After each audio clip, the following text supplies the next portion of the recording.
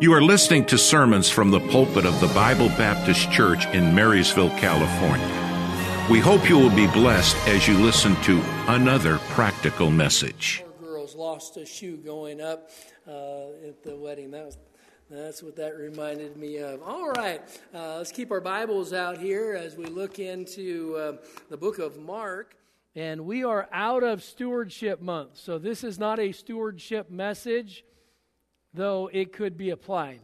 But here, as we look at this passage of Scripture, we see a lady, we see an event of someone who has brought something to the Savior. Let's look again at this passage here in Mark 14, verse number 3.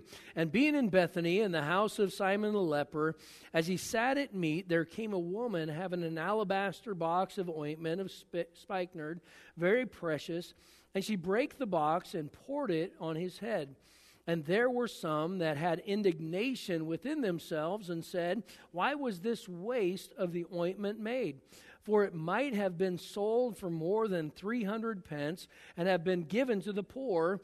And they murmured against her. And Jesus said, let her alone. Why trouble ye her? She hath wrought a good work on me. For ye have the poor with you always, and whensoever ye will, ye may do to them good. But me ye have not always. She hath done what she could. She is come aforehand to anoint my body to the burying.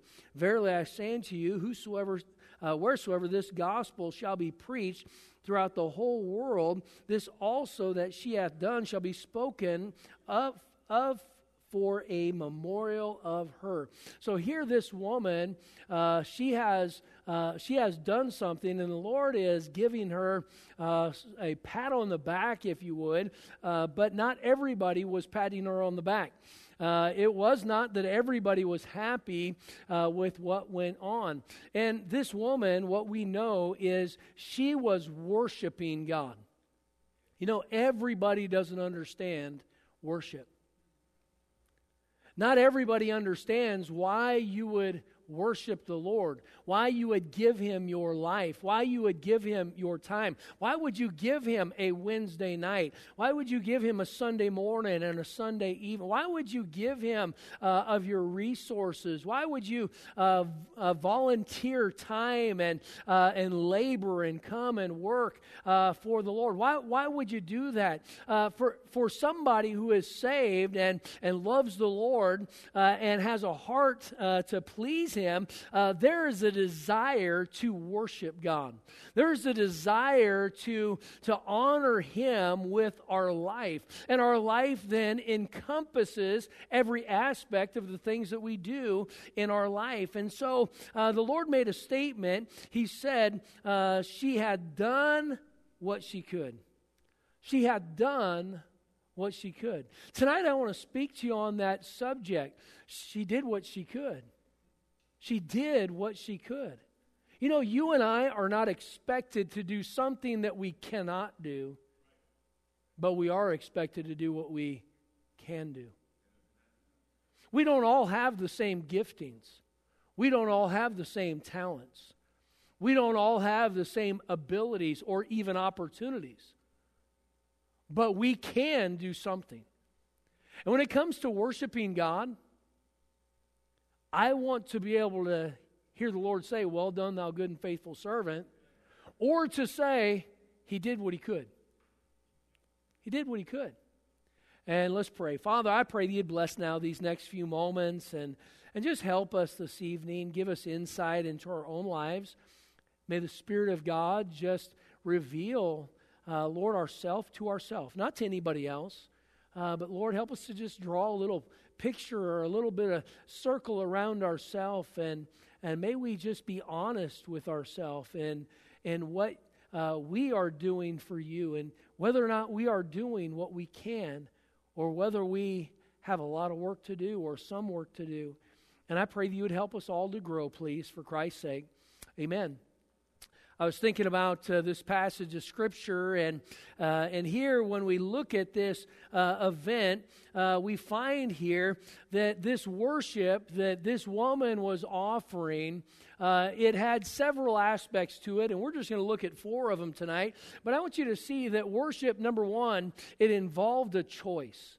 It involved a choice. Nobody was forcing this woman to do anything. When we think about the giving, what she gave, she had an alabaster box that was full of ointment or spikenard, very precious. Now, an alabaster box, it was a box. It's a gypsum box, if you would. It is a box that is we make drywall out of gypsum. It's called gypsum board or drywall. And so it is the powder that it is taken from is this same mineral composite that this box was made out of. So it was a very soft rock, if you would, that they could mold and make. We grind it up and turn it into sheetrock and plaster and things like that. But so there's this box, but the box itself did not have a lot of value to it. But what was inside of it did. It says that it was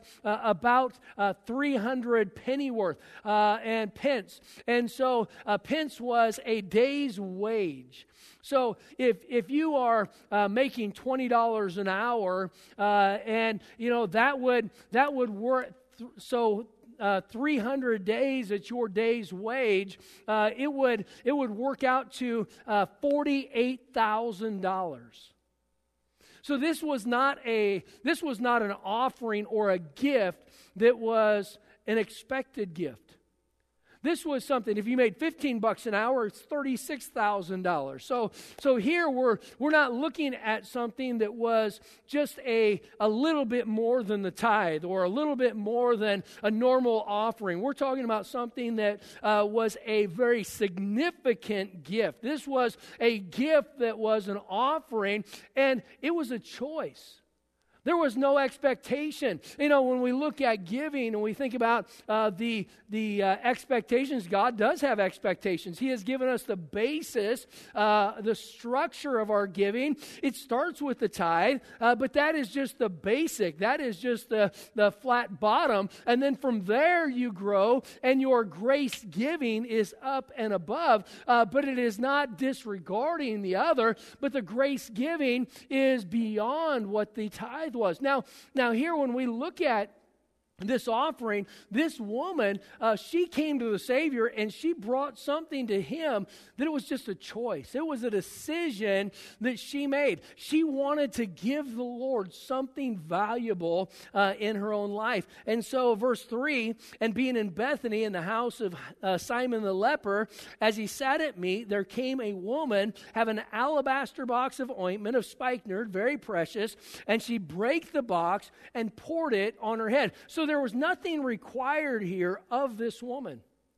There was no obligation.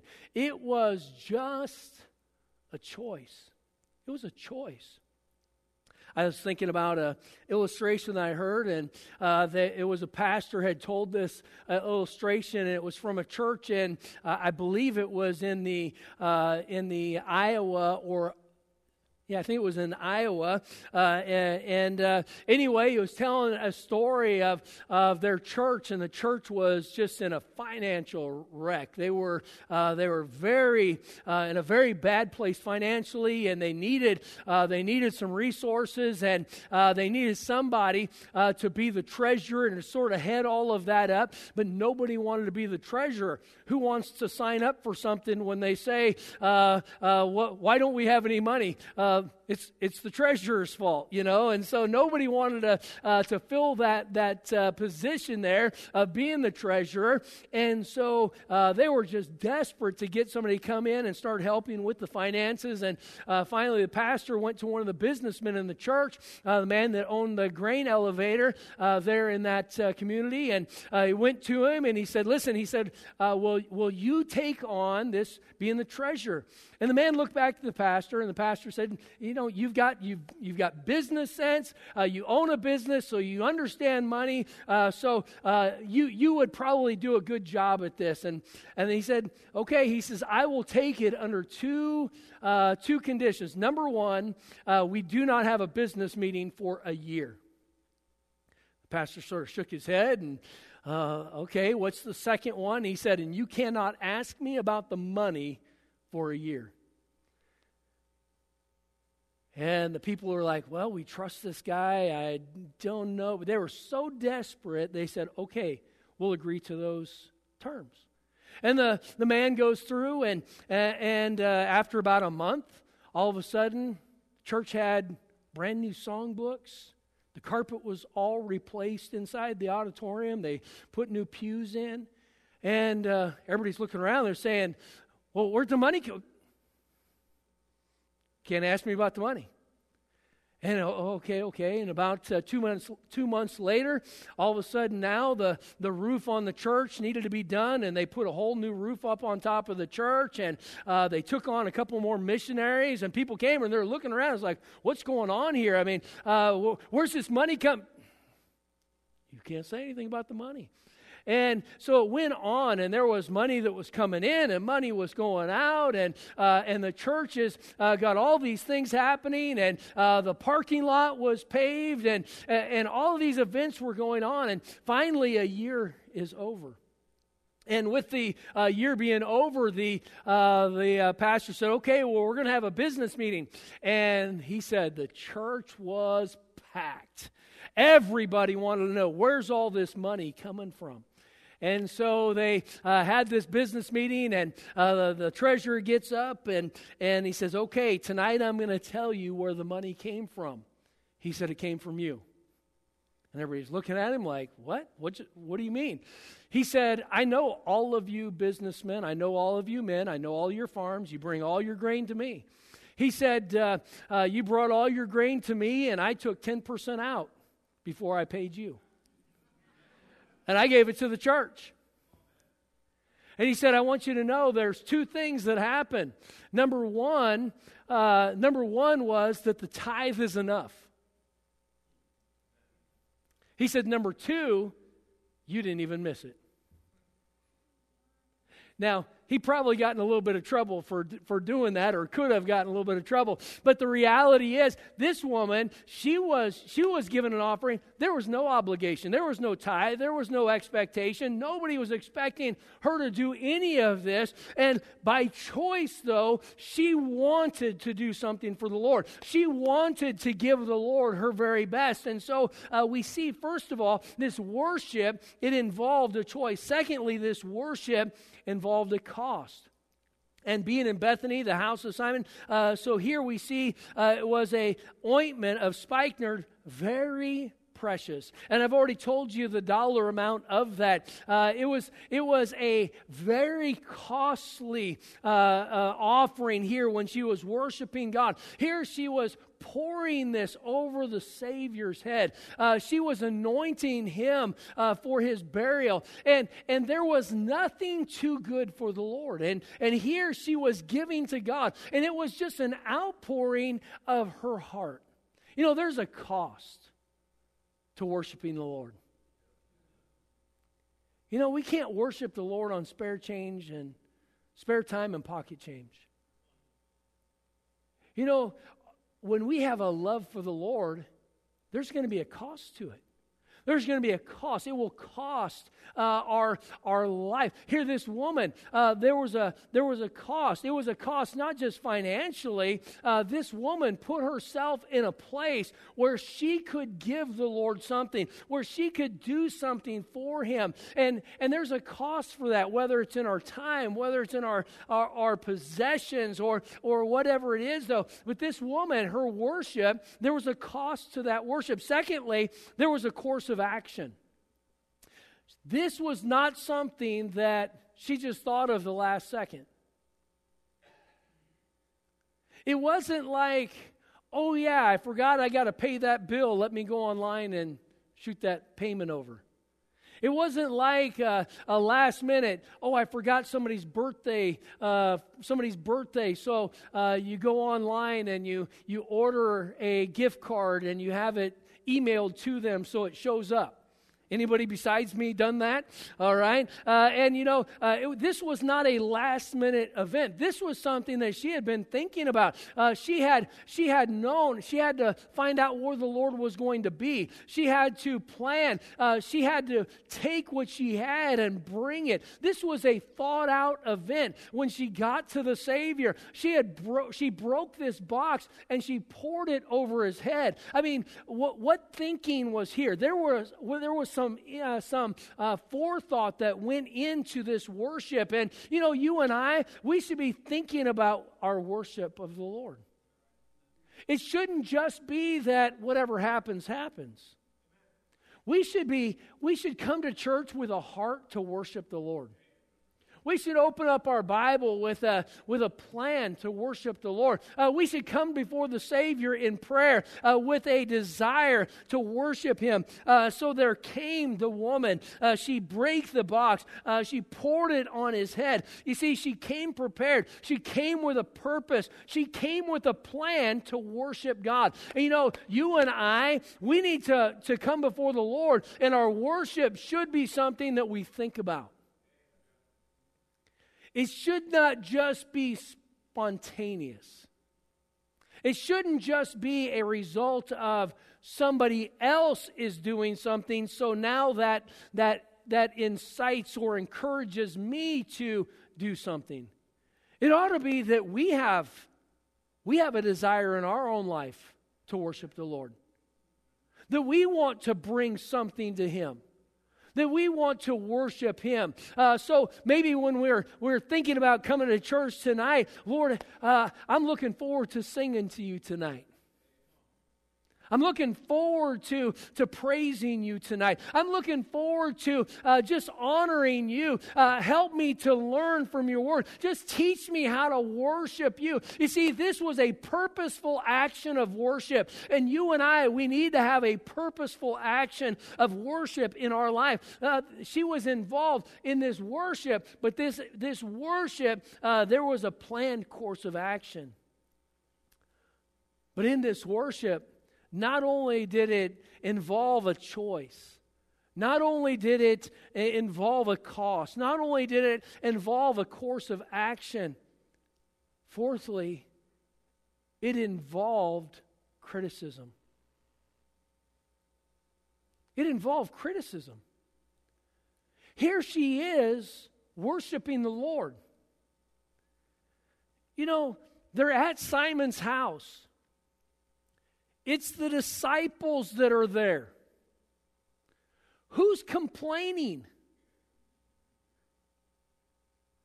It wasn't the world. It was the ones that were supposed to be spiritual. It was the ones that should have been worshiping the Lord. You know what? People that don't worship don't understand worship. Matter of fact, not only do people that don't understand worship or don't worship, not only do they not understand it, they don't like it. It makes them uncomfortable. You know what? Those that are in the special music ministry, and I'm sitting over here, and I'm praising the Lord. I'm enjoying it, and some of you out there just enjoying the music and praising the Lord. Some people look around like, man, what's wrong with these people? They don't understand it. They do not have that connection. And I'm not saying that it is comfortable for everybody to praise the Lord in public. I know that's something that isn't something that is naturally comfortable. But you know what? It ought to become that way.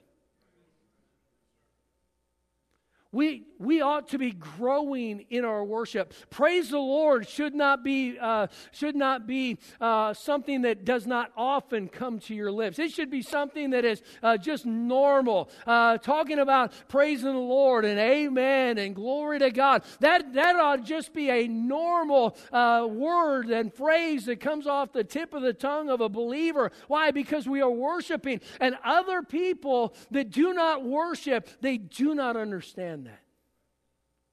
The words of worship are foreign to some people. She had done what she could. Are we doing what we can? So, Pastor, I am just not the outgoing vocal person. Yeah, let's go watch a basketball game together. Let's go watch a football game. And tell me that you are not vocal. It's just what we are vocal about. You see, there ought to be worship there, but there is criticism. Verse number 4 and 5, it says, and there were some that had indignation within. Now, wait a second here. We're talking about the disciples. They had indignation. They were mad. They were upset that this woman was worshiping the Lord, that she had given this offering to him and anointed his head with this ointment. It says in verse 5, for it might have been sold for more than 300 pence and have been given to the poor. Listen, if they don't care about worship, they don't care about the poor. It's all a facade. You know, when somebody doesn't like worship, somebody doesn't like the praising the Lord, somebody gets upset about things of God, the things of God. Somebody gets upset about serving the Lord, and they start to act so spiritual. It doesn't take that long for you to figure out that it's a farce if you're spiritual. You know, if they're not out serving the Lord, what makes you think that they really do care about the poor? How many people are they telling about Jesus? You see, these words can start flowing off of the tongue, and all of a sudden these high-sounding ideas can be right there, but if they are doing nothing, it is not real. And here, these individuals who were supposed to be spiritual, we're talking about the disciples. They had indignation. We're talking about they were at Simon's house. They were in the house. So how many people do you think that, you have the 12 apostles and whoever else was in that household and the Savior. So I doubt that they had many more people in the house than just the apostles. So here you have this event. What happens? They become critical, indignation within themselves, and said, "Why?" So we see that the critic starts to show themselves. Be careful. Number one, you don't want to be a critic. I don't want to be a critic. But I definitely don't want to be influenced by a critic either. You know what? Some critics have a good way of making out as though they are spiritual. We have to be aware of that. We have to understand here. They said, why was this waste of ointment made? Let me tell you something. You can't do anything for the Savior that's a waste. You do anything for the Lord, there's no waste. You and I could never do enough for the Savior, let alone do something and say, oh man, that was just a waste. I shouldn't have done that. There's no waste. You can't ever give too much to the Lord. And so here they were looking at it and they were saying this is a waste. The critics, they are the outward. They are the obnoxious. They are the ones that are verbalizing it. They had the indignation in their heart, and now it's coming out. The Bible says, "Out of the abundance of the heart, the mouth speaketh." You say, "Well, they were just a bad day." What comes out was already in here. And here, the critic was there. And you know what? For us, when we look at it, we should see how obvious it is. When somebody starts to criticize, especially something done for the Savior, we should be aware. We should be discerning. God bless you, buddy. We ought to be discerning enough to see that it is just them being critical. So the individuals here, there was criticism that came. So you see the critic, then you see the complacent. The complacent are those that were just content. They were just, okay, whatever's going on. You know, usually if we're not careful, when we become complacent, we become the one to listen to the critic. And it won't take long before we are the critic. They are just content with where they are. They're happy if something happens, wonderful. They're happy if nothing happens. They are just content with whatever takes place. They're happy just not to be disturbed.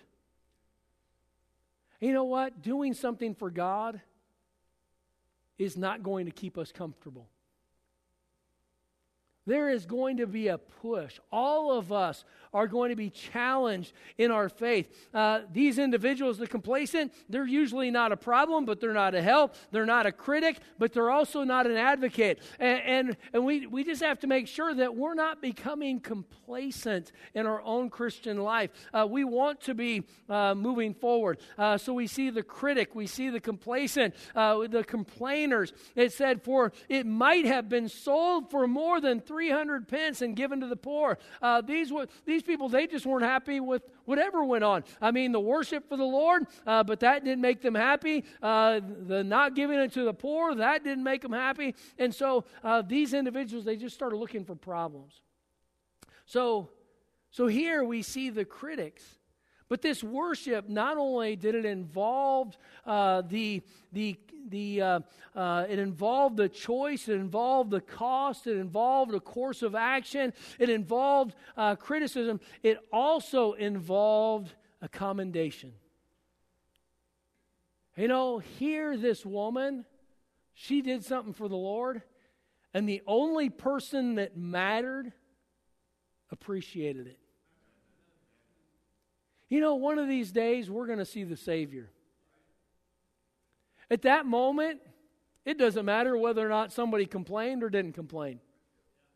It doesn't matter whether or not somebody was for us or against us. None of that matters. One day we're gonna see the Savior. And the one that she was worshiping was pleased with what she did. You know, He's the only one that we have to please. That's it. You don't have to please the pastor. You don't have to please the staff. You don't have to please somebody else when it comes to worshiping our Savior. The only one you and I are responsible to please is Him.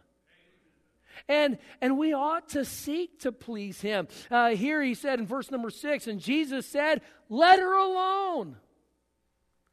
Can you imagine being one of the disciples that's complaining? Another one that's complacent? Another one that's critical?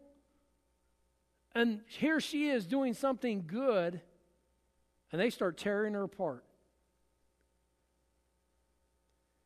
And it could have been the Lord said it like, "Let her alone. Or it could have been, let her alone. I'm not sure which one it was. But what I do know is he stood up for her. He was pleased. And this commendation come. And he said, for ye have the poor with you always, and whensoever ye will, ye may do them good. But me ye have not always. You know, we only have a window of life to worship God. We've just got now. When I was younger, my parents got married, and I remember thinking, man, they're old. I remember when my dad hit 30, he thought life was over. I mean, he hit that, it was like this wall. All of a sudden now my life is over. I'm 30 years old. And he really had a struggle with that time frame. But one of these days we start looking and saying, how much time do I have left? I've got right now. What is your life? It is even a vapor that appeareth for a little time and then vanisheth away. 70, it comes and goes very quickly. We look at the Savior here, and he said, listen, this woman, she had done what she could. She had this window of opportunity that I would be in her life, that I would be here to where she could do something, and she took advantage of it. You and I don't know if we have a tomorrow. So I've got to worship him today. That window of life, it's a small window, and we don't know how broad it's going to be. We don't know how long we're going to live. We may live a long life. The Lord may come back tonight. Or maybe our last breath will be taken tonight. We don't know when that time is going to come. But the Lord here, he said, verily I say unto you, wheresoever this gospel shall be preached throughout the whole world, this also that she hath done shall be spoken for a memorial of her. So here that woman now has been with the Savior for over 2,000 years. And you know what's happening? She is getting a reward to her account tonight. Because for wherever this gospel is preached, this truth is preached, it shall be done for a memorial of her. Her good deed is still gaining interest. Think about a return on investment. That's the kind of investment I want.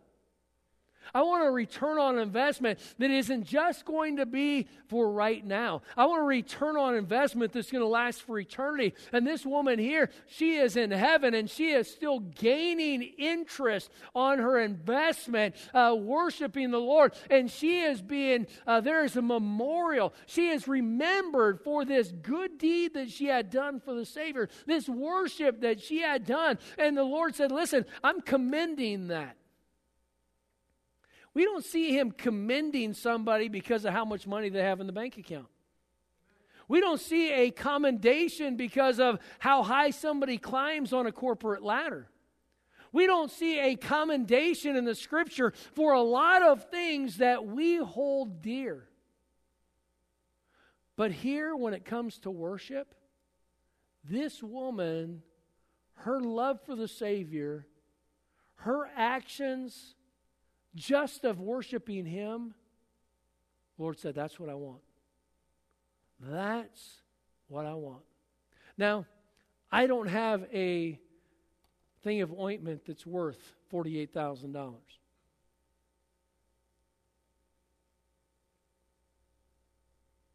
But what I do have, I should honor him with it. I don't have the ability to go to Simon's house. But I do have the ability to go to God's house. I don't have the ability to bring somebody and point them to Jesus the way the disciples did, the way Philip was able to bring the Ethiopian eunuch. I don't have that ability like Andrew to bring Peter to the Savior. There are some things that I cannot do, but I can do what I can. She had done what she could. And you and I, we have a unique set of opportunities that God has given us in our life. Are we using them to show our love, our worship? Are others able to see what worship looks like in us? Here, these disciples, they got to see it. Now, we're pretty hard on them, but every one of these disciples ended up giving their life as a martyr. Eventually, they not only gave their life, their occupation, their days, they also sacrificed their very life for the Savior. Now, in these days, as Americans, we are not experiencing that kind of persecution.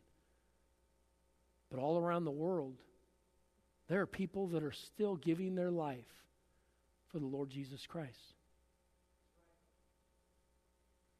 We don't have to give what we cannot. We are not expected to do something we are unable to. But we are expected to do what we can. She hath done what she could. Let's worship the Lord in our lives. Let's take the opportunities God has given to us and let's truly worship Him. Thank you for listening. We hope you enjoyed our service. If you would like to hear more, visit our website at bbc4me.org. That's bbc, the number 4, me.org. May God bless you.